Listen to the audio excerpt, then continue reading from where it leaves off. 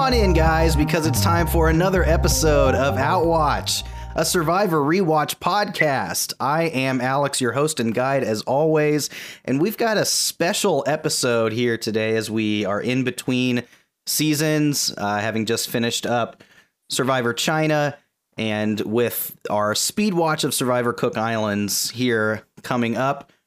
Here's some nice in-between content for you. I am here with two of my friends, Sarah and Derek, who have been partaking in their own Survivor binge of sorts over the last few months, and have overlapped a lot of seasons that we have watched. And so I just wanted to get their take on these seasons too, as first-time Survivor viewers, similar to our 3/4 of our podcast, as we watch some seasons too. So we're just going to talk through their experience of the show and just reminisce on all the fun times we've had out on the various beaches, accompanied by Jeff Probst. And Sarah has actually been an integral part of this program since the beginning, since the artwork designer that every time you click on the pod, that's right, that's her handiwork. So before I knew anything about Survivor. Exactly. And look how well you captured it. That's right. So, okay, Sarah and Derek have watched the following seasons to this point. Started with Cagayan, right? Great place to start.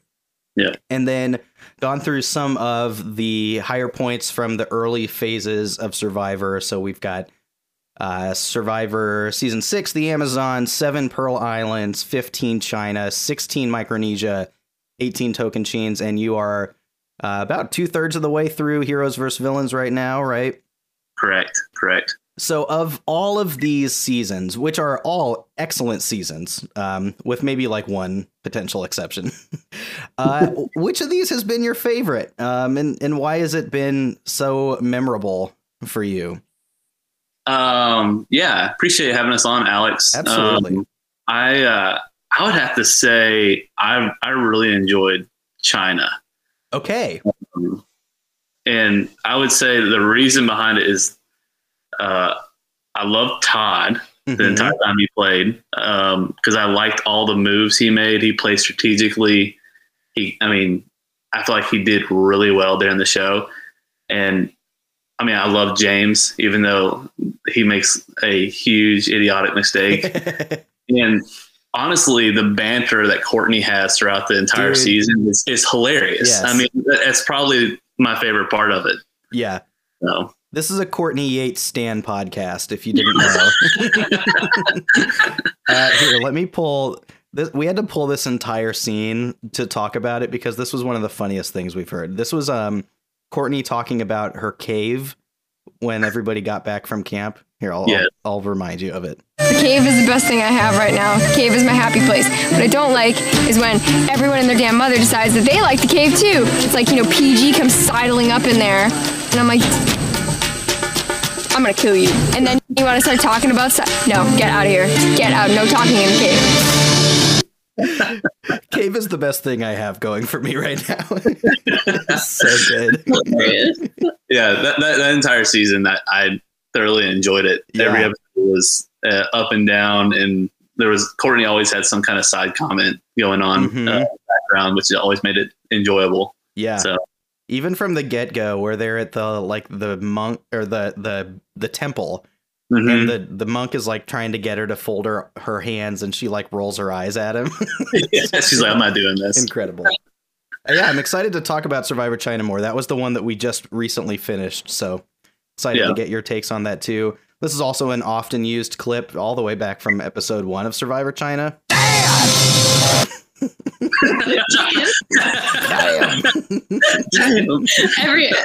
The next 4 or 5 episodes, every time someone got voted off, that's what Derek would say. Damn. Crazy legend. Dave, the entire first 5 or 6 episodes, he was crazy. He was absolutely insane. Yeah. Good TV though. Exactly. Yeah, that's the plus side of bad Survivor is usually good TV sometimes. Sarah, what about you? What's been your favorite season that you've watched? I think I liked Pearl Islands. Yeah. And I don't know if it was like determined. The only thing I ever knew about Survivor as a kid was my 7th grade pre-algebra teacher was obsessed with Rupert when I was in 7th grade. And all I remembered about him was that something with like tie-dye was, but I thought maybe she was related to him. I thought maybe but no, during this watching, we realized he was from Indiana. Mm-hmm. And so I think that's the only connection she really had to him. But that was the only person I knew out of any season, even vaguely. And, how can you not like him in that season? Absolutely. Yeah. When he comes back from the first time someone votes for him, and he starts yelling at Johnny Fairplay. And who voted for me? He might actually kill somebody, right? It's like that night vision camera. Right. Yeah, they like green stuff. Yeah, I really like that season, and I think I know we haven't watched all of them, but it's the only one we've seen where like all the people that got kicked off came back, and I think that was pretty crazy. Mm-hmm. So yeah, that was a twist for sure. The Outcast twist, yeah. Mm-hmm. Mm-hmm. Yeah, wait till you get to, well, you'll probably be tempted to or prompted to skip some of these late seasons. There's this twist in seasons 38 and 40 called The Edge of Extinction, where every player who gets voted off goes to the edge of extinction, and then like 2 times in the game, somebody just comes back into the game. But it's like, so, you could have the person voted out like second come back into the game at like the final 6 or whatever. That's crazy. It's bad. That's crazy. Yeah. I just like that one too. I liked because that was the season right after Amazon, and I did not like that one. Yeah. That was our general consensus too, is that, well, I think in terms of the show being called Survivor, that season was like, someone might die out here. Yeah. Like, it was scary, and then the next season it was just like everything was so pretty in the water, and Rupert and going and getting the fish, and it was just like, this is a lot better. Yeah. Well, the Amazon too is that the one with Rob, correct? Mm-hmm. Mm-hmm. Yeah, that was the one that like it almost like showcased like early 2000s TV. Well, and we could have looked up some of the episodes because they weren't even able to be aired anymore. No way. Are you watching like on Hulu? Yeah. Yeah. They cut out. We couldn't watch about 3 or 4 episodes, so we had to just read the synopsis notes of like who got voted off and what happened. That's nuts. I didn't know that they like screened some episodes out of Hulu, because on CBS All Access or now Paramount Plus, they're all there. Yeah, they're all there, but on Hulu they've taken them out because of there was a couple of different reasons why. Yeah. Some of the reasons were like some people were singing songs that were copyrighted or something. Oh, okay. And then some of them were just like sexism. Inappropriate. Oh yeah, it's rampant that season. Yeah. Well, in that season it's pretty bad. Yeah. Did you get the episode that got cut out too was the episode where they took their clothes off for peanut butter? I was going to ask. Yeah. Yeah, we couldn't. So we didn't watch that episode. Wow. Yeah, we had to read a synopsis on it. Yeah. Yeah, that it's laughable, but it's basically like unprompted, right? They're like, Jeff, I'd take my clothes off for some Oreos and peanut butter right now. And Rob Sesternino's like, Probst, get these ladies some peanut butter stat. Yeah, and now he's a like prominent podcaster for Survivor. Yeah, correct. Absolutely. Yeah, he's definitely has the largest like podcast, and it's like evolved, right, such that it's not just about Survivor, but they have like shows on basically every like show that you would be interested in watching, right? So he's doing great for himself. Yeah, he's a great person to do it. It happens when you come in.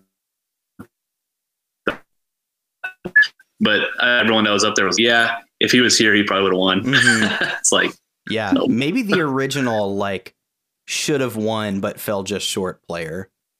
Yeah, I agree with that. Yeah. Well, cool. Yeah, let's go through just like some of these seasons and talk about the things that that you enjoyed about them or that like stick out? I've also got some large questions here about some of your favorite players and all that. Well, first let's talk about like in this like season of the world, right? Like everybody has been watching or rewatching or binging like just about anything possible, right? And I've like, you're, you know, among many who have discovered Survivor in this point of the history of the world. What like prompted you to like dive into it? Because I was when you first like told me you guys were watching, I was like psyched, right? And then like next time you mentioned it, it's like, yeah, we've watched like 7 seasons in a month or something. It's like, oh my god. Well, we only watch TV in the evenings after our son goes to bed, but it's like the only thing that we do.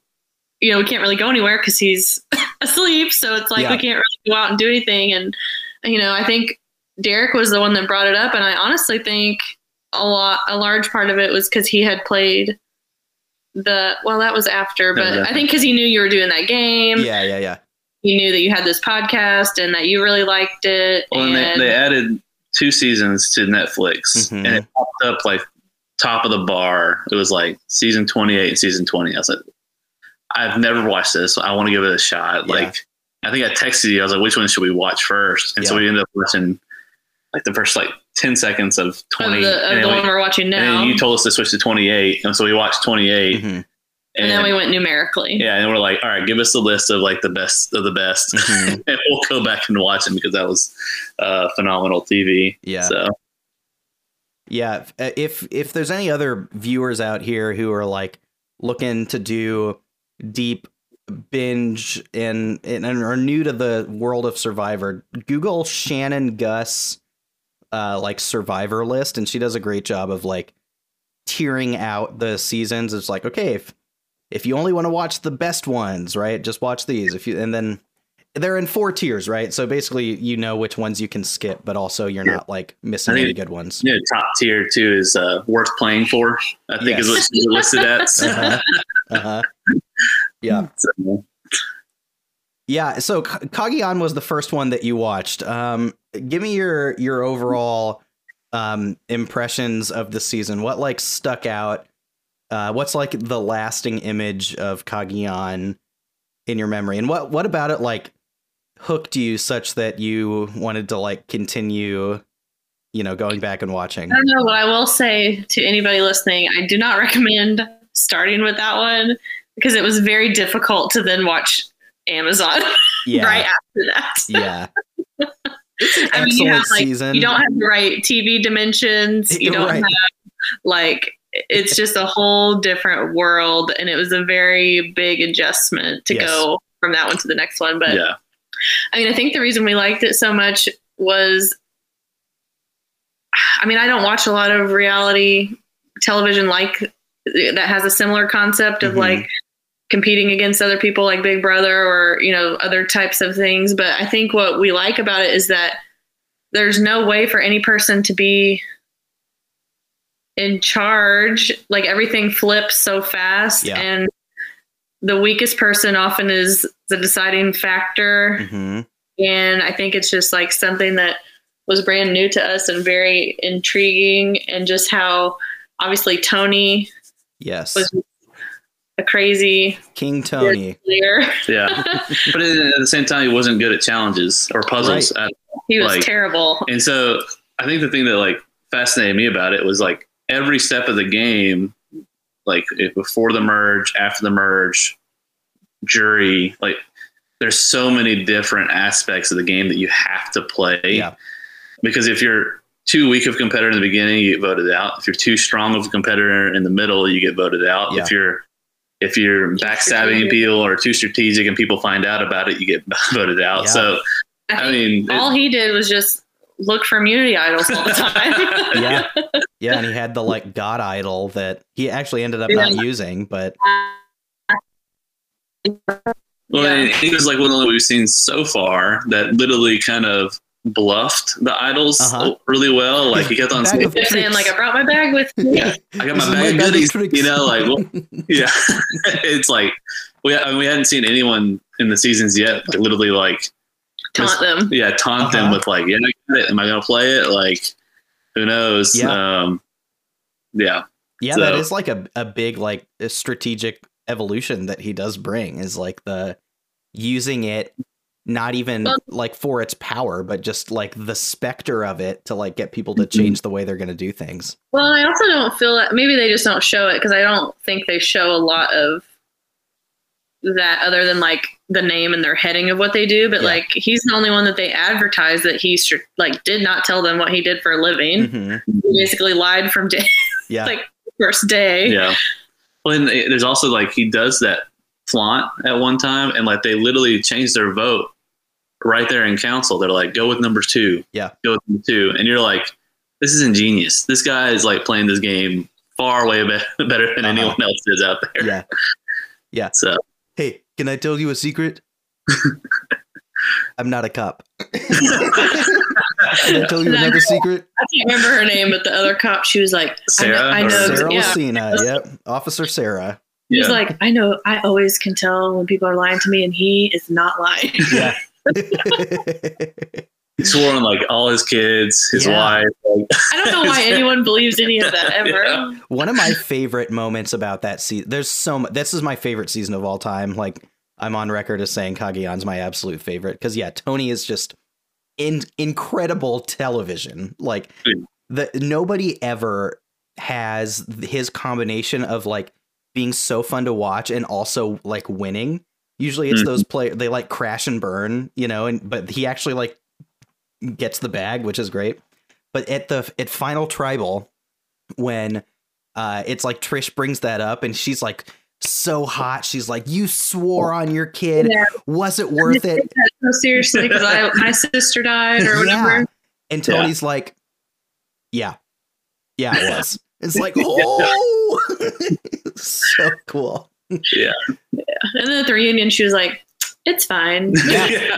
We're cool. One of the things we talked about a lot was how I think like underrated Trish's role in Tony's win is like, there's so many times where Tony's like blowing stuff up and getting people mad at him. Right. And like Trish is the one who comes in and plays the like calm role, who gets them back on his side. And like, yeah, if Tony doesn't have a Trish. Wu did the same thing. I mean, yeah. Good old Wu. I think Spencer said goat probably about 18 times during the yes. last little bit. Like, look what you literally could have taken her. I mean, whatever her name was at the end. I don't even remember her name anymore. Cass. Chaos yeah, Cass. Yeah. She was annoying. Yeah. Who is it that she flips off? Was it Tasha? I can't remember. Yeah. So this season also has one of the people I put down as my least favorite. Yes. Talk about it. Talking about for season 20 or? It was this. Oh, this season. Yeah. Yeah. Jatia. Yeah. Jatia. Beyond the rice dumping. Yeah. Well, that was about it. But yeah, she was just a nightmare. Yeah. We just watched him. And she kept staying. It was like 2 episodes, I think. She stayed, and we're like, what is happening? Yeah. Well, it's because they had freaking Garrett Adelstein on their tribe too. It's like, everybody stay in the camp and don't talk to anyone. What are you doing? That was one of that's one of the like memes here. Let me pull this clip. This one got a lot of run for us too. It was from Garrett in that episode. This isn't fun for me right now. I have to be honest. This isn't fun, guys. So one of the like biggest gaffes like ever in Survivor happens this season too, which you've talked about, but is Wu taking Tony to the end instead of Trish, right? Like, were you, when this happened live for you, were you like floored, or did you see him potentially doing this? Because when we watched it, like the, Adam and Emily and Scott, who had never seen this before too, like, oh, of course. Okay, well, Wu takes Cass to the end and Wu probably wins. Like, it sucks because Tony's so much fun. We'd love to see him get to the end, but there's no way he takes him. And then he does. Yeah. I would say that I was surprised, but also Wu kept on like talking about like wanting to like bring the best to the end, you know, like, and so that honestly took away a little bit of the surprise from it, like just Wu being the person that he was like the entire show, and the fact that like Wu and Tony were like together from the very beginning. Right. I mean, one was not without the other throughout the entire time on any vote, so that didn't really surprise me. But it also, I know if anyone else were there, they would have went for the $1 million and took in Cass. Yeah. So, I think I texted you like right around this time because you were like, "Who do you think's gonna win?" And I was like, I said I hope either Wu or Tony, but I really hope it's not. And I said somebody else, like I think Cass, I think, or somebody. But when it came down to it, and Wu had to make the choice, I kind of thought he would take Tony. Yeah. So even though Interesting. it was kind of probably not the best choice, but just based off of everything else he'd done, and he being a nice guy, and he was really struggling with the turmoil of it of, well, do I go back on everything I've ever done and not like try to play fair, or do I try to play fair? Right. So yeah, it's such a good season, man. And like it really there's so much entertainment. Like to this day, I will. This leads into a question I have here soon. But I will say that the funniest moment in Survivor history is when Tony speaks Llama to Cass. It's like, who is this guy that he like? Do I have to speak Llama to you? And I forgot about that, honestly, and God, that's so good. Here we have it because this is important too.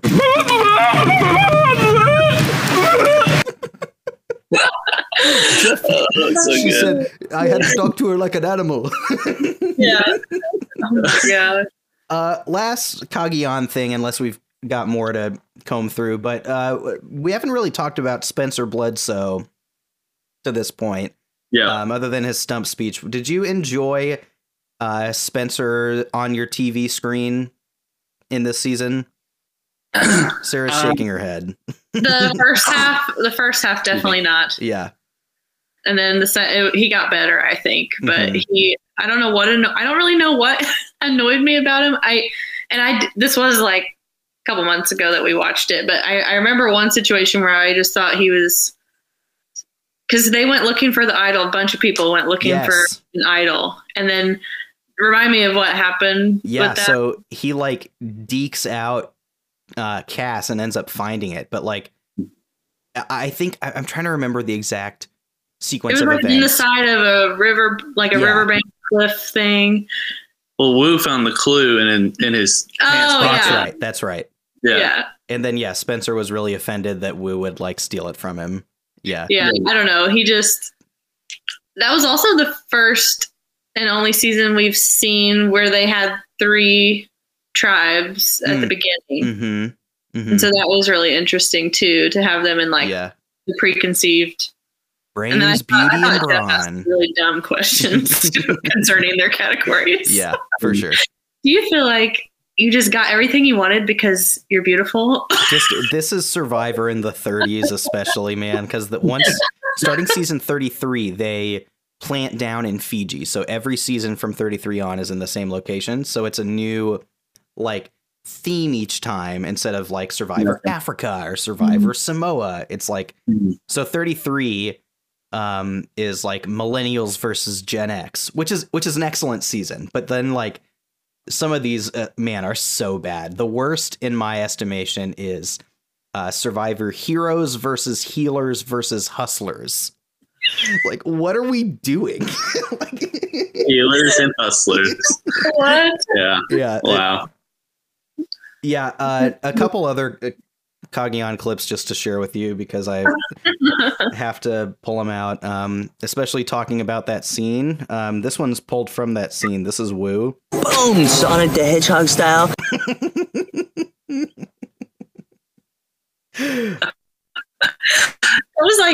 That was like the first interview that they really did with Wu. They hadn't given him like any airtime. None. And so like we watched that and we were like, so this guy has like a personality. Yeah, right. He just found he was in his element here. Yeah. This is Spencer's imitation of Wu. I don't know if you remember this this confessional, but he's like frustrated about working with Wu because it's like so hard to talk strategy with him. And this is Spencer being Wu. Yeah, something to consider. Right. So good. Not bad at all. Okay, just a couple other Tony ones, and then a Big Jeff one that we used a lot. There's this Tony one. I probably pooped on myself. And this is one that we that I probably don't play a whole lot, but we definitely like mimic a lot. This is Jeff at a live tribal. It's happening right now. So anyway. Oh my gosh. The last other Kageon thing, the Sarah Lacina merge boot episode. This is, in my opinion, one of the like best single episodes of Survivor. Do you guys remember this? It's like a split down the middle, right? And Sarah. Yeah, and then they vote out like Sarah instead, and there's like idols flying everywhere. Yeah. If you're trying to just watch one single episode of Survivor just for fun, that's a top 5 choice right there, if you ask me. Yeah, because she had it in her head that she was the deciding factor, Mm-hmm. and then was it Tony who ended up like turning it on like her with like everybody else? Yeah, it was Tony and Trish, I think. Yeah, because they're like, well, she can't have all this power. Mm-hmm. She's got to go. Yeah, get rid of her. Because she was the first person in the jury, wasn't she? Yeah, she was. Officer Sarah. Mm-hmm. You mentioned something that I want to get your read on when you're talking about Wu and like not getting a lot of airtime. Now that you've like seen a few seasons here, like have you started to pick up on like editing signals, right? Because this is like a thing, especially the people who are deep into Survivor, right? There's this whole thing called EDGIC, which is editing logic, and people can basically give time to the people that are going to be gone in the first 2 episodes. Exactly. Yeah. They do it on The Bachelor. Yeah, same thing. It's reality TV. Yeah. Yeah. But people can basically like by episode 3 say with pretty good accuracy, like this player wins the season based on like the number of confessionals and what they're talking about and so on and so forth. And I don't recommend going into that because it kind of ruins the experience. But is this something that you've like started to pick up on, or like? Derek mentioned it the other day. I don't know if it was this season or the last one, but he was like, they've been showing way too much of this person. That means they're either something big's happening or they're going to go home. Yeah. Or even like we're in season 20 right now, and we're only about halfway. And I think I have a good guess who's going to be in the finals just based off of this. Yeah. Don't tell me. Well, it's just the fact that like they don't give a lot of like you said, they don't give a lot of people airtime, or they'll give someone more airtime than the other, or they'll just have like one-off conversations like here and there just to show you that they're there still, and then they all of a sudden become like this major factor at the end of the game. Yeah. So. Yeah, no, definitely picking up on that. Yeah, as we continue to binge through all of it. Yeah, there's definitely it like ebbs and flows, right? And like the transparency. Like even this season, like the beginning, there was a lot of Parvati. Yeah, and now she's kind of like on the back burner. And then I feel like she'll probably come back here in an episode or 2. But it was like all Parvati, and then the last episode, it was like she was barely on the show. Yeah. Queen Parv. Yeah. Queen Parv. Let's talk about. Go ahead. She knows what she's doing in this game. Yeah. Definitely Survivor route, like Mount Rushmore Parvati for sure. Yeah. We've talked about this a little bit, but let's talk about some of your like favorite or least favorite like individual players, of the seasons that you've seen, who are like, the players that you found yourself really like rooting for. Or that you would love to see, as often as possible in a season of Survivor. Beyond Rupert, of course, because who doesn't? I mean, Derek and I we were talking about this before, and we really have a similar person for the person that we don't like that much. And it kind of, I feel bad about it sort of because I didn't not like her until the finale of her first season. And I think Derek probably feels the same, but it's Amanda. Yeah. Yeah. It's so hard to watch her be so, everyone talks about it, I guess, but like, She looks so sad. she looks like she feels like, why was I put here? Like, why am I here? Why is the world so hard on me? Like you have a 1 in 2, 1 in 3 chance of winning $1 million. Be a little bit like, happier. I don't want to vote for someone who looks like they're going to cry if they win. Yeah. So we just finished the episode where she finally went home. Yeah, first ever time in 3 times. I know. And I mean, you have to applaud her for that. And I mean, she's crazy. I feel like this season she was a little crazy. Mm-hmm. It was a little crazy fighting Danielle for that clue. I was going to say, yeah, did you guys get the scene in the reward challenge? Yeah, that was wild. Yeah, and she was just like,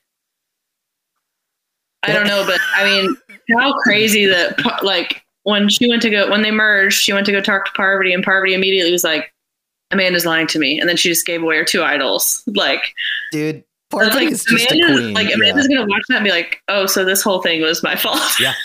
Yeah. That episode you referred to with the 2 idol play by Parvati is recently there's this countdown on InsideSurvivor.com that did a countdown of the best single episodes ever, and that was what landed at number 1 for them.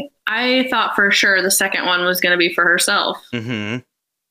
And then to give it to Sandra, who she doesn't really even like, was just crazy. And then on that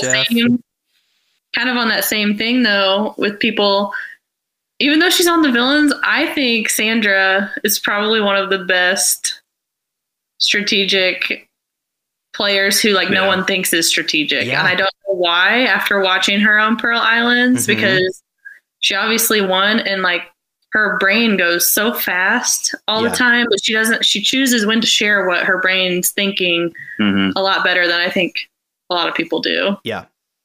Also, I was telling Sarah, one of my favorite moments on Survivor right now is when Sandra takes the fish after Ripper gets voted out and is going to go toss him into the ocean, and she trips in the woods and then blames it on the blonde girl. And she's just like, I didn't do it. And then they interview, she's like, yeah, I did it, but I'm not telling anybody that. Yeah. I laughed so hard at that part. That was incredible. That was one of the funniest. Sandra's in that same category where she is both just great TV because she hits you maybe you don't see it so much at camp or whatever, but in confessional, man, she lets people know what she's thinking. Yes. And she's obviously a great player, you know? Yeah. I mean, and in Pearl Islands, I think if you did one of those word clouds, you know, where it's the word you say the most shows up, all she would say is as long as it's not me, I'll vote. As long as it's not me, I'll vote for whoever you want, as long as it's not me.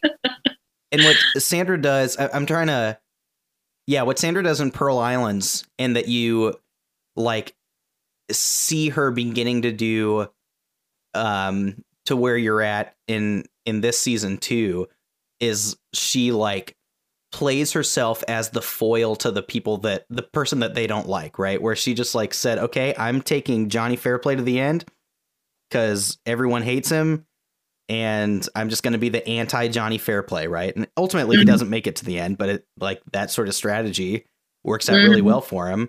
And she's doing the same thing with Russell, you know? Yeah, she hates him. Yeah.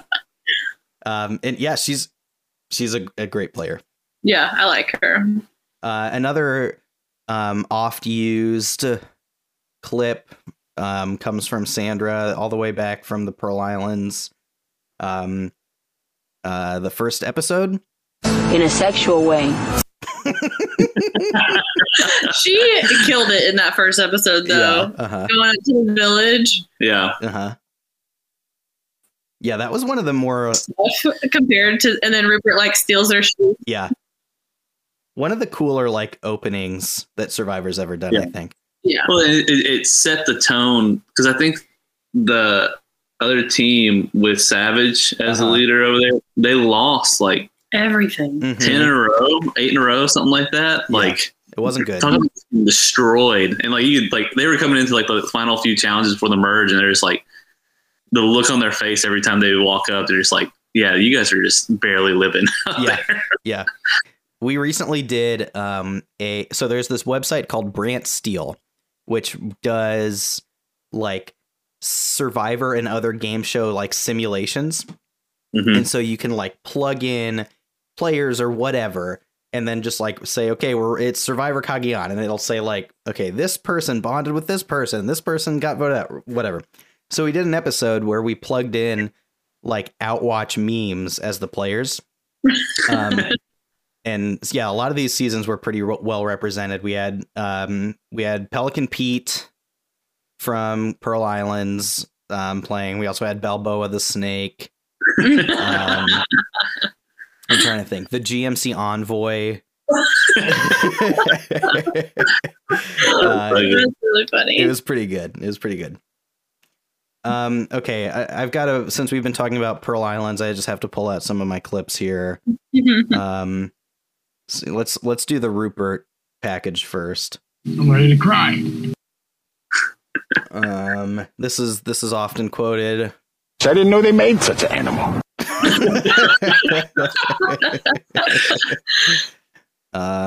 We've got this one too. Talk about getting some honey or smoking something, drinking something. Oh, that's whenever they're all sitting around the fire with Fairplay, aren't they? Yeah. Fairplay's getting drunk as crap. And this may be the best. I mean, in a sexual way, it's tough to beat, but this is another great Sander clip. You know what? I can get loud too. What the?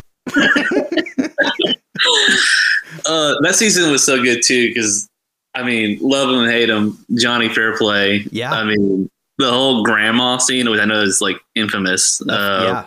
I mean, yeah. I mean, that whole thing was incredible. And like, whenever he like pulls off, it's like, yeah, she's probably just watching Jerry Springer. Yeah. Did you guys know about this before you watched this? Because it was huge when it happened. Yeah, no, I had no idea. I'd never. So did you like buy it as it was happening, or did you? Because Sandra never bought it, but everyone else pretty much does. I can't remember if I bought it or not. Yeah, I can't either. I mean, it was one of those things. I think I did. I think though. I was too distracted, feeling kind of bad for him that like none of his family came, and literally just like his Thunder D, his buddy Thunder D. I was like, dang, no mom, no dad, no siblings. Yeah, and I don't know what happened with him into the next season, where he literally was there for like an episode and then was like, I have to go home. Dude, you know what it is? Is that he negotiated his appearance stipend or whatever, and then was like, peace. I'm out. Screw this.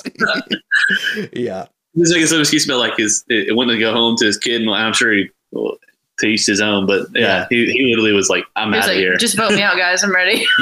Yeah. He got what he came for. Yeah. Yeah. Another thing from that, we laughed about this a lot too, from that loved ones visit, freaking Dara's whatever boyfriend, best friend, whatever, high school sweetheart. You remember this? No. It was like some ambiguous relationship, but they were so bad. One of the questions was like, what would their last meal be or whatever? And this dude put cornbread and milk. What? I forgot about that. Yeah. What is that? He was like the first one to jump off the plank. Yeah, Dara, also one of the original, like, makes it deep into the game, is like final six, and you get to the final six and you're like, who is this person? Like, have they been here this whole time? Just totally underedited. Yeah, she was the mortician too, right? Yeah, it's like that's probably interesting. Yeah, and then went into modeling, I think is what she said on the reunion show. Like, she's like, yeah, I'm switching things up. Yeah, clearly terrible and confessional. Otherwise, there would probably be something there. Yeah, Pearl Island's great. That's the one that I do recommend, like, for new watchers, because I think it's the best truly classic season, you know, like season 8 is Survivor All-Stars. So like that's the first returning player season. Everything before that is kind of like the first iteration of Survivor, right? And I think, yeah, Pearl Islands is the best. And it may be just like, maybe like a top 4 season ever on its own, right? Yeah. And so, yeah, you get like the old school Survivor experience, but it's also like really entertaining. A lot of the early ones are tough to get through. It doesn't feel old. I think that was like, yeah, compared to the other ones, it especially going back and watching it now, it didn't feel that old. Mm-hmm. I think another thing from that season was when I can't remember the guy's name, but he lost the fishing spear. Oh, yes. Was that Burton or Sean? Yeah. Burton. Okay. Yeah. And then Rupert looks for it for like 2 days and finds it out in the middle of the ocean. Yeah. Yeah. He just comes up screaming. Just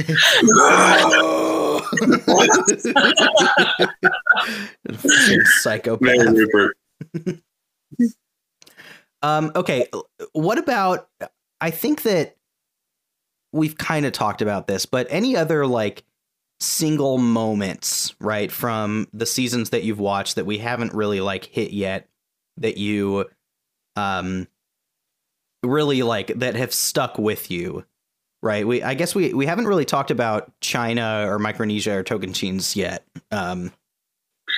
Yeah, I don't remember which location was the fans versus favorites. Yeah, that's Micronesia. Yeah, that one. We really liked poor Eric. Yes. Yeah. We really liked him, and what an idiot! It was so sad when he made that huge mistake. Yeah. Because they nicknamed the women that made it to the end. Parvati. Yeah, Parvati, Amanda, Suri. They were called like what, the Black Widow Squad? Black Widow Brigade. Yeah. Yeah, Black Widow Brigade. Yeah, and poor Eric. Yeah, literally. I don't know what was going through his mind, but the funniest part about that was James in the corner during the whole thing, just like laughing his ass off, like just continuously just rolling in the ground over there. Yeah. That of like, even to this day, right? When you do like, when Survivor does like a super cut of the dumbest moves ever in Survivor, it's like, it's Eric Reichenbach giving the idol to Parvati, and it's James getting voted out with 2 idols in his pocket, are like 1 and 2. Yeah, you know, we just got a replay of it because with JT doing his move on season 20, and obviously not panning out the way he wanted it to pan. the way that Parvati read that letter. Yeah. That's up there too. That's probably number 3 is JT giving the idol to Russell. Yeah. Let's talk about China. So, Derek, you said that China is your favorite season, and especially because of like Todd Herzog's game, which is, of course, excellent. And the antics of Courtney and James Showboat. Don't bite the apple. That's right. So one thing I think that the most, when we talked about this season, the 2 like lasting things from this season that are so exceptional for us were like the use of the location, right? And that like they did such a good job of utilizing like the location of China and like going cool places and like showing off the where they were in a way that's like hard to do most other places. And then especially like Todd's end game, and especially the like final tribal council, right, where we're basically set up to, it's like a toss up going into final tribal, and he wins it at final tribal, which is a super rare thing. Were you like impressed by the final tribal council, especially too, or because that was the one where it was Amanda and Courtney up front. And I mean, every question that got thrown Todd's way, he answered correctly, especially with and honestly, there was one question he answered that like he probably could have lied and chose not to. Well, and then, who was it? Jean Robert. When he's asking about like poker. Yeah. I mean, and how he like boosted his ego to get his vote during Final Tribal. Yeah. He literally like, it's like, you were the best one out there. I had to get rid of you. You were so amazing. And he ate that up. Yeah. He loved it. Yeah, it was perfect. Yeah. He's like, all right, I'll vote for you. You know? Yeah. Yeah. The like Jean Robert of it all is really the perfect like symbol for what Todd does at Final Tribal. Like you said, where he like answers to that person, what that person like needs. And then, yeah, the Jean Robert's like voting confessional is like, congratulations, you just stole $1 million, which is like the, you know, the wrapper on it. Yeah, it was so good. And so since we're not looking up anybody, like we're not Googling them afterwards because obviously people come back. Does Todd ever come back? Or I'm glad you asked about this because Todd's like post Survivor journey is very like interesting, and he talks about it. I'll actually send you an interview that he's done recently. So the long and short of it is that after he was on Survivor, he like became an alcoholic and like got was in like a really bad place to the point where his like parents had him like go on Dr. Phil and stuff, and he was like, oh wow, yeah, like on Dr. Phil, and like went to rehab.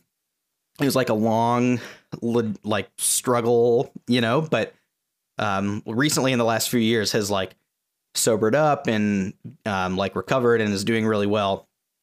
And now he makes custom like Funko Pop sort of like toys. So you could send him an email and say like, hey, make a Chaos Cash Funko Pop if you wanted it, and he would like make it for you. But anyway, because of that, he's like never played again. Gotcha.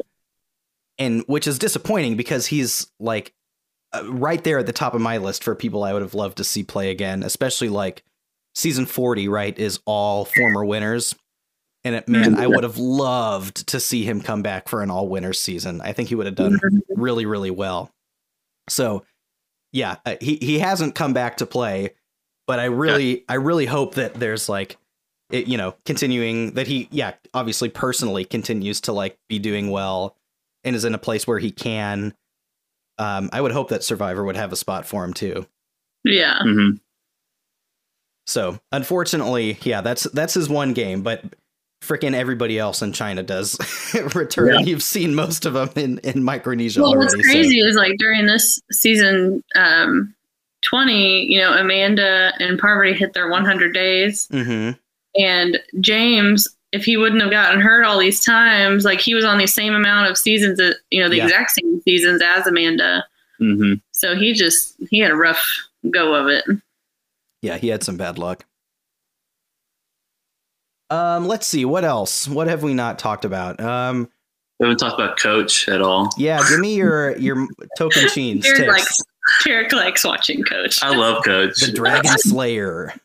Every time anything he says or does is just hilarious. It's a hoot. Yeah. I mean, his little Tai Chi he does in the mornings, and I think that there's one part in the episode we're watching right now, All Stars, where like he's literally leading group morning like breathing exercises, and Russell over there like digging for the idol, and he's like, he sealed his deal. Like, and it's like, I just like when he on his original season,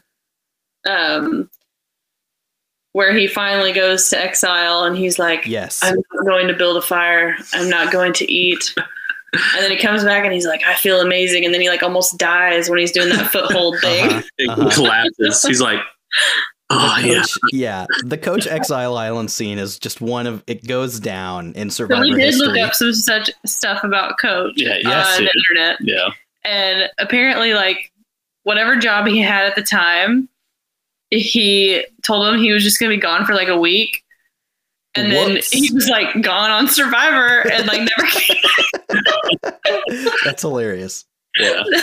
So Adam, who is a regular on Outwatch, his dad is a soccer coach or was a soccer coach and has coached with Coach before. Oh, wow. Yeah. Which is nuts. Yeah.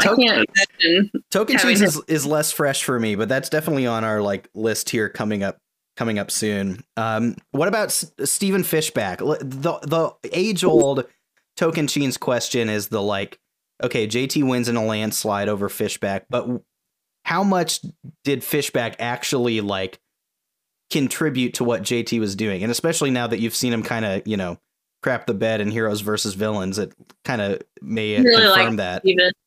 Yeah. Yeah. I was going to say Steven was probably one of my top players that I enjoyed watching. Yeah. He's like this city boy who literally has like no survivor skills. They were the coolest pair of friends. Yeah, it's great. Even though they like literally like started like crapping on each other at the end, you know, like watching their friendship like go down the drain. You're like, they shouldn't have brought each other. But no, I mean, I think he played.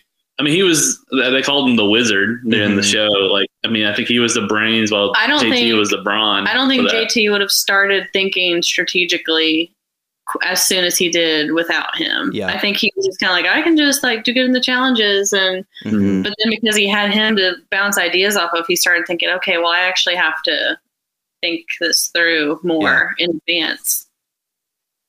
Yeah. Well, and Steven left JT in the dust with Taj. The only reason they kind of like root back together was because JT found Taj's idol in the bag and like told Steven. Steven's like, oh yeah, forgot about that. You know. I really like her too. Yeah, Taj is another one that's like has never played again, but is high on a lot of people's lists. That like, well, she said she never would. Yeah, I'm really surprised at how far she made it with her being Eddie George's wife. Right. Like, I thought that was going to be a bigger deal than it was. In that one episode. I thought we were going to vote her out because of that. Yeah. And like, oh well, she's married to an NFL star. Let's just go ahead and get rid of her. She just need the money. So, but like, there's not many episodes or many seasons that we've seen that like literally lead to the question of, do they deserve the money or do they? Well, it does for second place. Yeah. But second place, a lot of times they're like, I went with her because she has a family or. Yeah. I guess Sandra kind of got a lot of votes for that. But the most that I think we've seen it in these seasons that we've overlapped on is Denise in China, where they're like, they don't take Denise to the end because she has like such a compelling story for why she could win because she's a lunch lady, you know, and could use the money. Yeah. Well, that was an interesting thing too. Like, I guess I looked up Denise afterwards, and whenever she said she like lost her job, and then like the whole catastrophe that happened after that with like them giving her money and then finding out that, oh wait, she didn't really lose her job. Right. Yeah, that was tough. Yeah. Remind me to send you that interview with Todd. It's so funny. One of the things he talks about was how in the like post game circuit where they would like party and stuff or whatever, that Denise would just bring a backpack full of Bud Lights places. Just excellent. The mullet's ready to party. Oh, absolutely.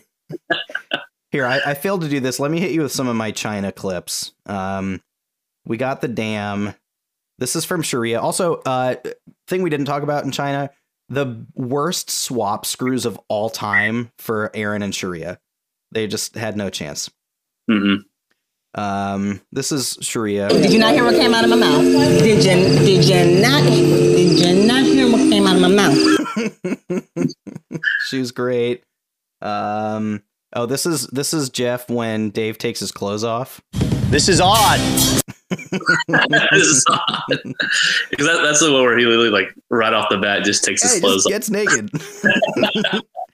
A couple good James ones here. Focus, children. Focus.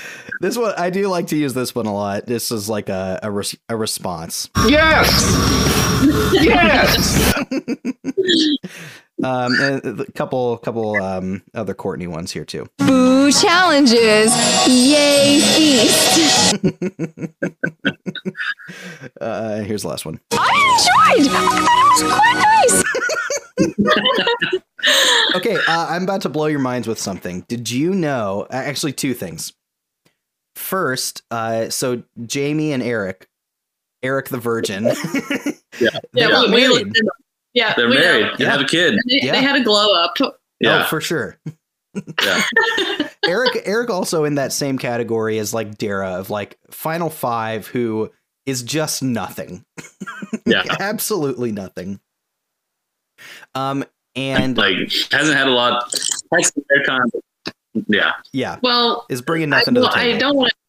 I don't want to jump around seasons too much, but one person that we also really liked is Tyson. Yes. Tyson comes back a few times. Tyson. Yeah, Tyson is a unique. He just was so mean, but in such a funny way. He is hilarious. Yeah, he's hilarious. Just loved him. Yeah. Yeah, man. Tocantins is a stacked cast between Coach, Tyson, JT, Fishback. That's like a great few characters. Yeah. Speaking of, it was a fairly short relationship, I believe, but Courtney Yates and Stephen Fishback dated as well.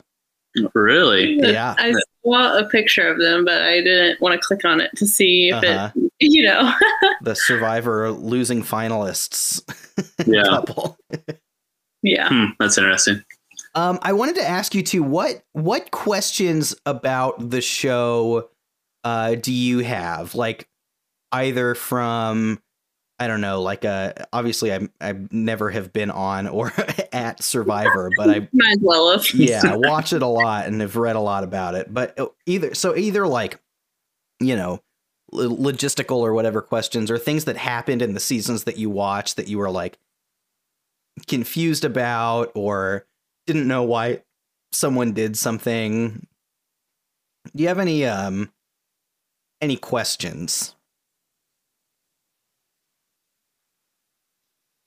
Any questions?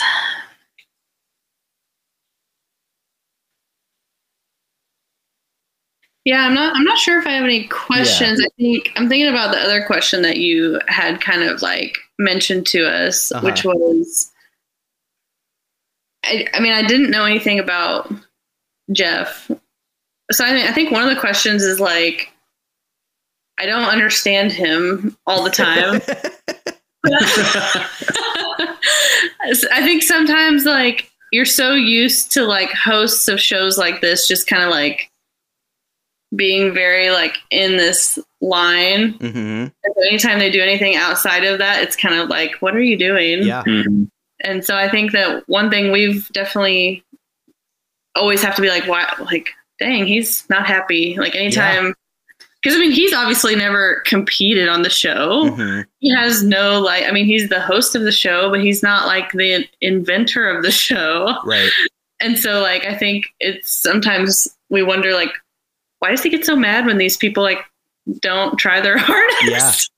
Yeah. I think we saw it first on Pearl Islands when Austin quits. Well, yeah, when Austin quits, and he like was visibly like angry. Seething, like he like was like, I'm not even gonna extinguish your flame. I'm just gonna throw it to the side and leave it here. Like, and then we just saw it in All Stars where they're doing the challenge where you have to like stand on top of the pole for as long as you can, and Candace decides just to kind of like get off. Like she's like, all right, I'm done, and just like, what are you doing? Are you serious right now? Yeah. But then there's also the instance of the older woman from the Fans versus Favorites with the curly hair, who gets the very first immunity, the very first idol when they get on Fans versus Favorites that's attached to that boat. Where she's like, I can't feel my daughter anymore. I can't feel my daughter and I need to go home. I forget about this. I can look up her name really quickly, but she has really curly hair. She's the oldest one on the Fans. Wow. Yeah, I forgot all about this. Fans. Because she was with the blonde older gentleman too, and like she decides to go home on like day like 20 something because she's like, Kathy? I can't feel my daughter over the ocean anymore. I think her name starts with an S. I'm about to find it here. Is it Kathy? Kathy Sleckman? Yes, yeah. Kathy. Yeah. Okay. Yeah. But Jeff is very because she's like, I just can't do it anymore. I can't do it anymore. I have to go home. Yeah. So she quits too. But he's very like, you tried your hardest. Like I completely understand. Yeah. Like it's okay. Yeah. To be fair, I don't really remember any of the fans from this season other than Natalie Bolton and Eric. Mm-hmm. Yeah. And Prince Jason Siska. It's a fucking stick. Did you guys That's a stick. God, that was a great scene. Eliza Orlins is now like the federal district attorney for New York City. Really? Yeah. She's like Hilarious. hot stuff. That's crazy. Yeah. Yeah, I mean, overall, I think we both have enjoyed it a lot more. I think we thought maybe we'll get burnt out on it, Yeah. Watching them back to back, but it's a really nice thing to watch, and it makes you think. And the thing that's kind of crazy to me too, and I guess this could fall under the question, but like, so they're doing 2 seasons per year, correct? Mm-hmm. Is that what's happening? Yeah. Because, I mean, for them to have, 40 seasons now? 40? Yeah, 40. Yeah, and I guess starting back in like 2000, because I remember this coming on, but I didn't know it was a 2 season per year type thing. Yeah. So. Yeah, and the like production schedule has changed a lot throughout its history, but like they got into this groove here in the 30s where basically they would like, hi Copper.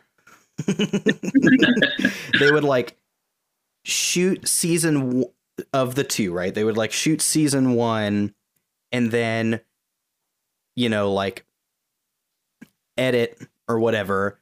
And then it would be basically they would like shoot them almost like back to back, right? Such that the second season of the 2 was shot before the first one aired, Mm-hmm. It is really interesting. And there's this like weird meta game of like, you think, okay, the players that are going out they've just watched the season we just watched, and they're basing the way they think in their games off that. And where in reality, a lot of times it's like, actually, no, it was 2 seasons ago that they're thinking like. So it's interesting.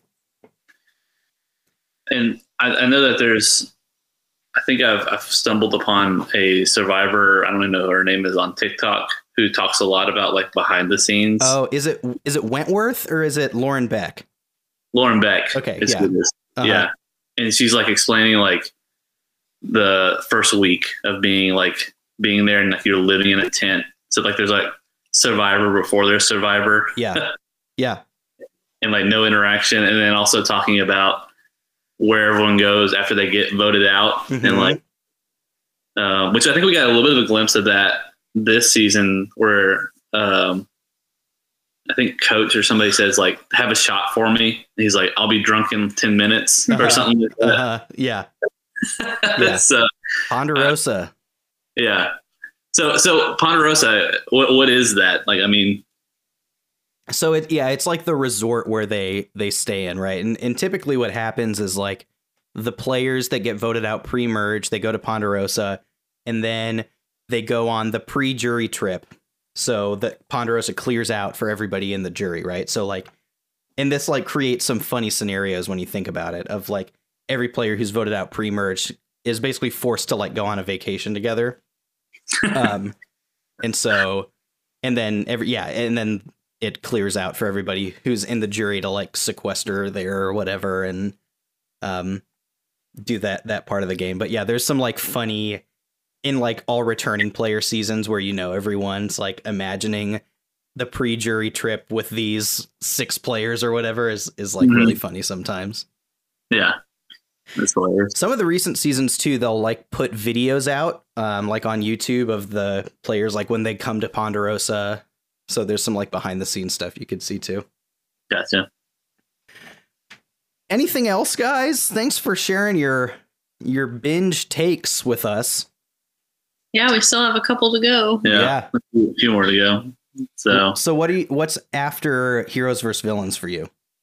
After Heroes versus Villains. If we hadn't watched 28. I think there's one between 28 and 20.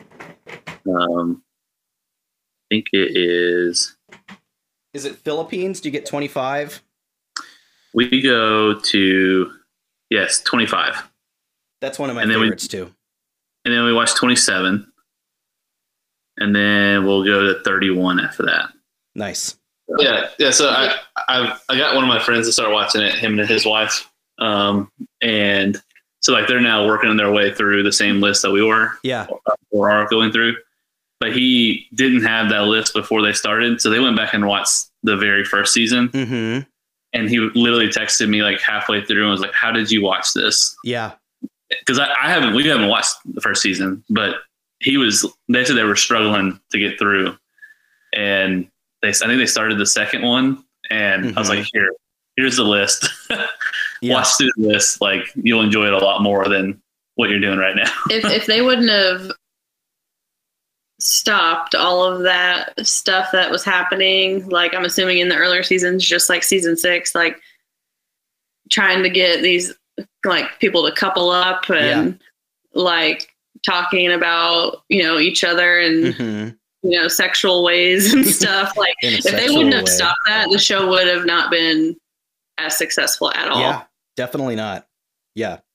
So they cut that off at a good time. Well, they also showed in the very first few seasons a lot more Survivor. Like they showed a lot of people like starving. Yeah. And like the Amazon one really was like scary. Yeah.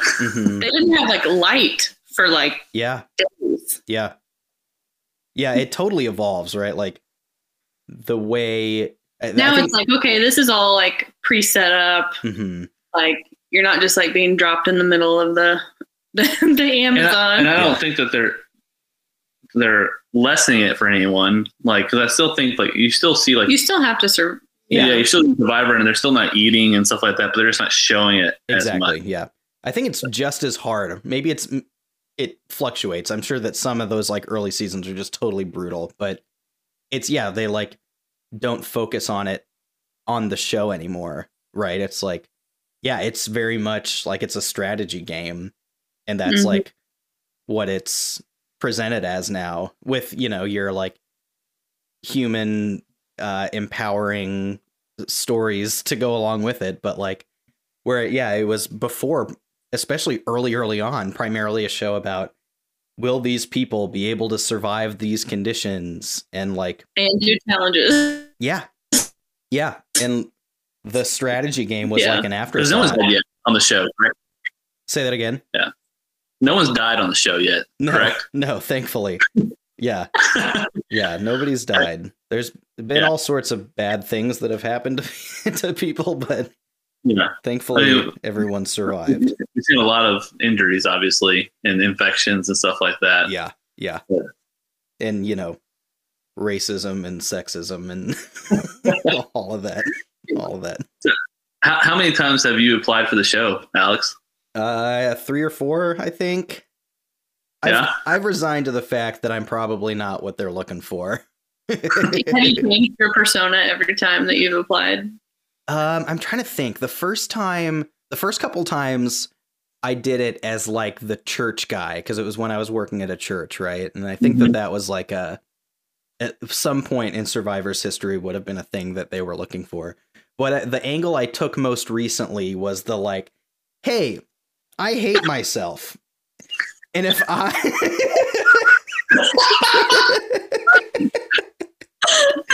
but I love Survivor, and if I got on Survivor and did really well, maybe I wouldn't hate myself so much. The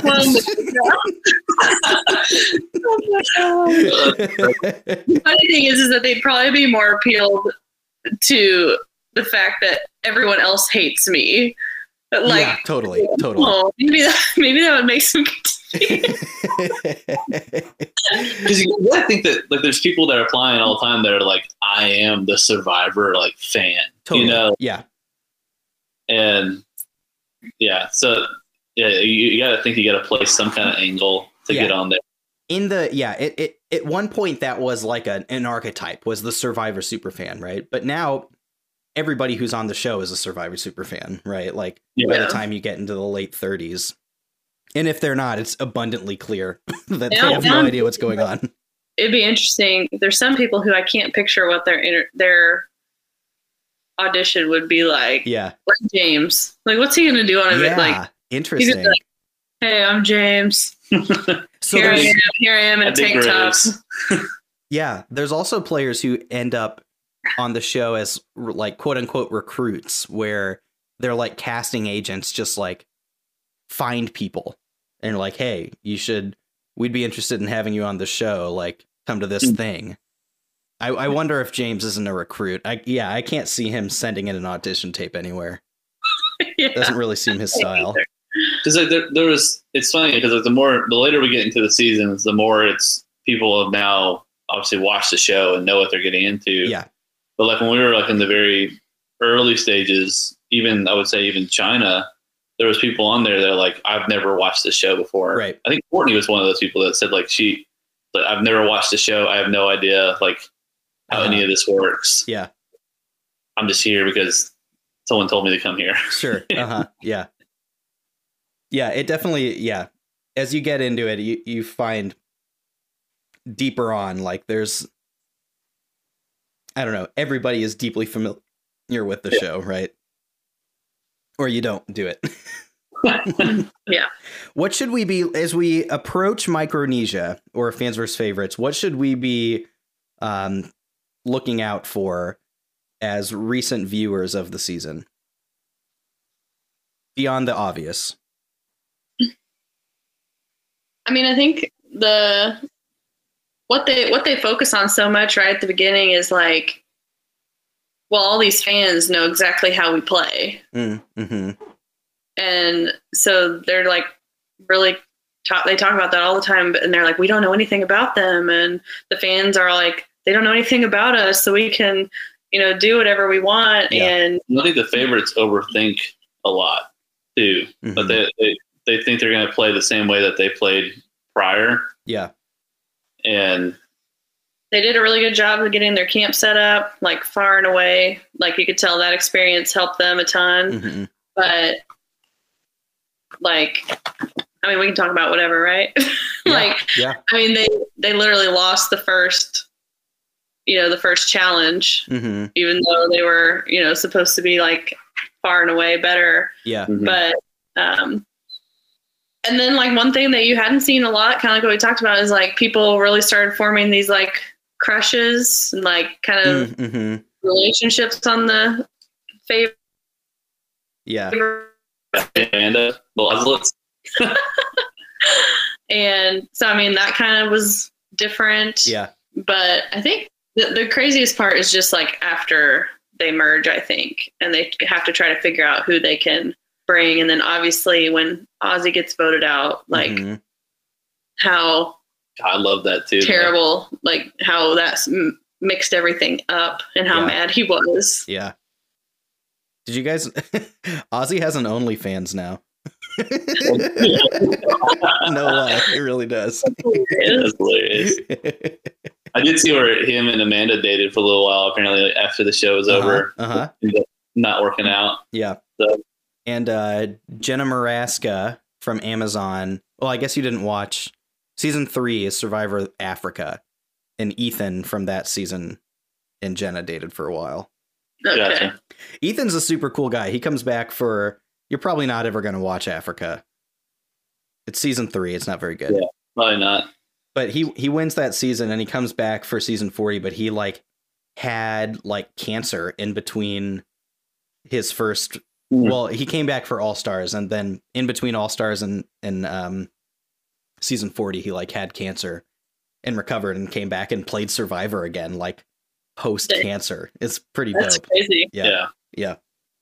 I think a lot of people have been harping on Colby in the season we're watching right now because apparently he was awesome in his original season, and now he's like, and he hasn't won anything. Yeah, Superman in a fat suit. Who says that about him? It sucks because I think he's a cool dude. Was it Tyson? Is it Tyson that says he's like Superman in a fat suit? I think so. Of course it is. Of course it's Tyson. Yeah, his first season was season 2, which was so the first 2 seasons especially were like phenomenons, right? Like it was close to monoculture, and Colby was like like golden boy, great at the challenges, like I don't know, same kind of like guy as he is in season 20, except he was good at the challenges. Kind of like Ozzy. Yeah, kind of. Yeah, except like he's from Texas, like but like in terms of like being good at the challenges, being pretty good at playing. Yeah. And what happens is he is in it's a final 2 that season, as it is most early seasons, and he wins the final 3 immunity challenge, and similarly to Wu, takes Tina Wesson along instead of Keith, who he would have beaten a landslide, and then Tina beats him at the end. So it's the same sort of like, and it's because like Tina deserves to be there sort of thing. Yeah. So. Yeah. What would you do, Alex, if you were stuck between someone who deserves to be there and someone? I'm winning $1 million, dude. Easy. That's what I thought. Yeah. No question. Yeah. I'm taking the goat. Okay, let me just hit you with a few other of my favorite sound bites here.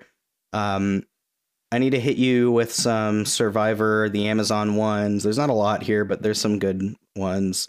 This is Rob talking about his Magic 8 Ball. There are spirits in this jungle, and through the magic of the Magic 8 Ball, I can channel and harness those spirits.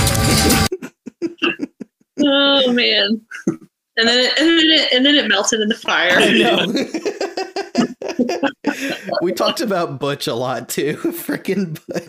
Freaking Butch. Believe in yourself. This one got a lot of play too. It's all good in the neighborhood. It's all gravy, baby. Oh, this is good too. I didn't know that Jesus had a vested interest in Survivor. Yeah, Rob's great. I think that just about does it. Oh, the one thing that killed me, and I think Sarah would agree with this about that season, was the Frosted Tips guy, his question at Tribal about what great American person or do you feel like symbolizes you? And someone says Colin Powell or something like that. Like, was this at Final Tribal? Yeah, I Final forgot Tribal. about this. Who asked that? The guy that had the first guy gets voted out on Amazon. He's the one who had the. Was it Dave? Dave. Yeah. He asked, like, what great role model do you have, like person in authority or power or popularity? do you like vibe with the most? And someone said Colin Powell, and I was just like, what is this? What a product of its time. Yeah. The one thing that we did enjoy from Survivor the Amazon was Dina. We stand Dina really hard. We called her Queena. I like she was my favorite. Yeah, she was great. I feel like I would have been friends with her out there. Yeah. Oh, this is a Dina clip too. Yeah, there's some sexual heat there. Dina's great. Oh, anything else, guys, from your Survivor binge journey that you want to talk about? I don't think so. I mean, I think we're planning on keep on going. Yeah. I mean, we've literally been watching like almost an episode or two a night. Awesome. For the past month. So it's yeah, it's been fun. We've never had a reality show that we've ever watched together. Mm-hmm. So usually it's just reruns of The Office or Parks and Rec that are going on for us. Have you watched The Circle on Netflix? No. Highly recommend it. Yeah. Really? It's really good. Yeah, it's really good. I've heard a lot of people say it, so. Yeah, it's really good.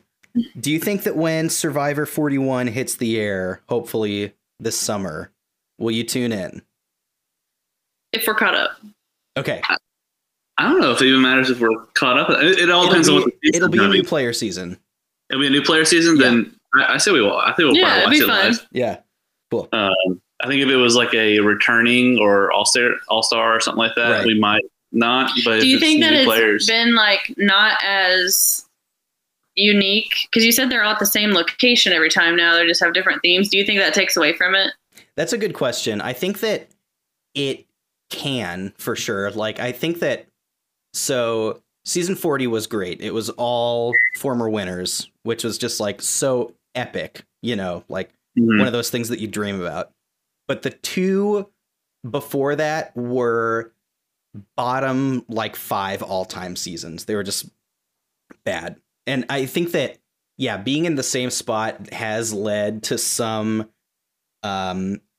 it's like they overthink stuff in production, right? Instead of just being like, all right, now we're here and we're going to play Survivor. It's like, what if we do this and this? And it just gets so like chaotic and convoluted that it's like you kind of lose the forest for the trees a little bit, right? Well, and it's like, I feel like one thing that's unique about it now with the seasons we've seen is like the different, like Pearl Islands, they had like all these sea creatures that they could eat, and then coconuts, but then some of China was like you know, a whole different set of foods they could eat. And it's like, I don't know, I just think that kind of, and maybe it's like you said, as you go on, they're not really focusing on that part of it anyway, so it may not make that much of a difference. But what was the decision behind it? Have they said why they're staying? A lot of it has to do with budget.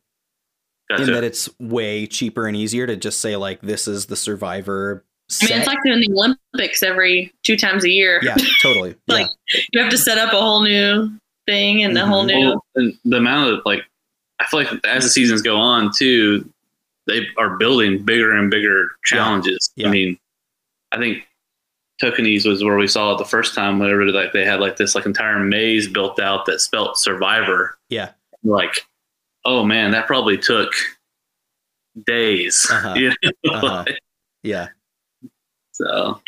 Oh, let me ask this. What has been some of your favorite individual challenges? Can you remember like any specific challenges that you were like, this is really cool, this is very fun, I love it? For me, I'll jog your memory. For me, one of my all-time favorites is the Final 4 challenge in Cagayan, where they like start on the big poles, and then they like have the ladder and the slide puzzle, where Tony's just like on the slide puzzle like a freaking madman, going 0 miles a minute, like somebody riding. He was like the first one there. Say what? He was the first one to get to the puzzle, right? Yeah. And it's like when somebody has their like bike in the lowest gear and they're like pedaling super fast but going nowhere. He's just going on that slide puzzle, and Cass comes like all the way back to win. That for me is like one of my favorite challenges ever. I think any of the ones that like require them to go over and under with a rope. Oh, cool. Like, I don't know. I find those interesting because there's also a puzzle tied to that, and just like seeing like it helps out a ton, but usually ends up being whoever's better at puzzles at the end of the day. The great equalizer. But I really like also anything that's physical too. Like I liked watching most of the individual challenges and JT in his season. He just was super good at the physical part, but he was also really good at the puzzle parts. Yeah. And so I think, I can't remember the specific one, but it ended with the life-size like handheld game of the maze with the little metal ball, and went up against Coach, I think, at the end. And but I also like the ones that are like kind of simple too. Like the ones in China were cool. The one in China where Courtney could not cut that. Yeah, but like that challenge was a cool challenge. Yeah. She's like, I'm sorry, guys. Courtney got a bad streak there of challenges early on where it's like, tackle this person or chop this thing. But then she sits on that barrel for like 2 hours. Yes, it's awesome. Like, just I honestly, it's kind of funny we were talking about this with Heroes or Villains that we're watching, but you wonder like how some of these people don't get voted out for being so weak in those challenges. Like, how did Courtney make it through anything whenever she was literally the person that was on the bench on every single challenge? And if she got put in, they knew they weren't going to win. Yeah. And I think that's the unique thing about the whole show. Well, is like the weak person can often stay because they're weak. Yeah. Because like Sandra also sucks at challenges. Yeah. She's terrible. Like, terrible at challenges. Anything. Yeah. Like there was one challenge where like on Pearl Islands where she was like, "Oh darn, swimming," and someone makes a comment of like, "Would it really matter if it was swimming or not?" Yeah, one of the things that I always say about Survivor that makes it such a unique and good game is how there is no like set win condition, which is normally like, you know, is essential for a game, but that it's just the player that everybody else votes for at the end. And it can be based on anything. Right. And so like, it's like the player that wins always deserves to win because they always got the most votes. And like, if you don't think they deserve to win, it's because the jury valued something differently than you did. Right. And it's like, it's just so unique, I think, to like, have to, there's just so much like social, strategic, like intricacy involved. You have to like, well, the people that you look at that in everyday life, you'd think, oh my gosh, they would dominate anything like James or something like that. Like they'll never win. Yeah. Who's going to let them get there to the end? Yeah. Threat management is one of the most important things to win Survivor. I think you can never let your threat level get too high. Unless threat level midnight. Yeah. And, unless you just keep finding idols, then I guess you can. Yeah. Yeah. So no, I think we're definitely going to keep watching, and we'll see how this season ends up. I don't have any idea. Yeah. Of who will win at this point. I just hope it's not Russell. Yeah. I don't think it will be. So yeah, I mean it's an excellent season. It's like I think widely like agreed upon top tier is Heroes vs. Villains, Cagayan, and Micronesia. Yeah. And like Pearl Islands is like right in the mix too, depending on your mileage with like the really classic seasons. Yeah. Yeah, it's great. It ends in an exciting way too. So cool. Well, thanks for joining us. And any last thoughts before we close out? No, I'm sure you'll continue to get texts from us as we make our way through the rest of this. Yeah. Yes. It's funny because I know that you've seen them all, so I'll just send you a text like, can't believe about this guy, and I'm like, I know he does. He's not what I'm talking about. So. Somebody. Well, and now that we're moving back, we can have Adam, and maybe we can do a finale watch of the next season. Totally. Yeah, that'd be great. Yeah, I was gonna say we should do something with the live season when it comes on. Yeah, for sure. Awesome. Well, thank you for joining us, and thank you, listeners, for listening to this episode of Outwatch. Make sure that you are following or subscribed to the feed so that you don't miss what's coming up next. I believe the next episode will be the first portion of our Survivor Cook Islands watch. We're going to kind of speed through this one before we hit Micronesia because it is required watching for Micronesia, if you ask me. But doesn't stand on its own super well. So yeah, make sure that you're following, and listener support is active. That link is in our description. Thank you to our listeners who do support us. That allows us to do this speed watch so that we don't have to watch the ads on Paramount Plus. Otherwise, we would not be able to skip through all this stuff feasibly at all. So we appreciate those of you who support. And of course, if you enjoy what you're hearing here, click that button and you can give us some cash. Thanks for listening, and we'll see you next time.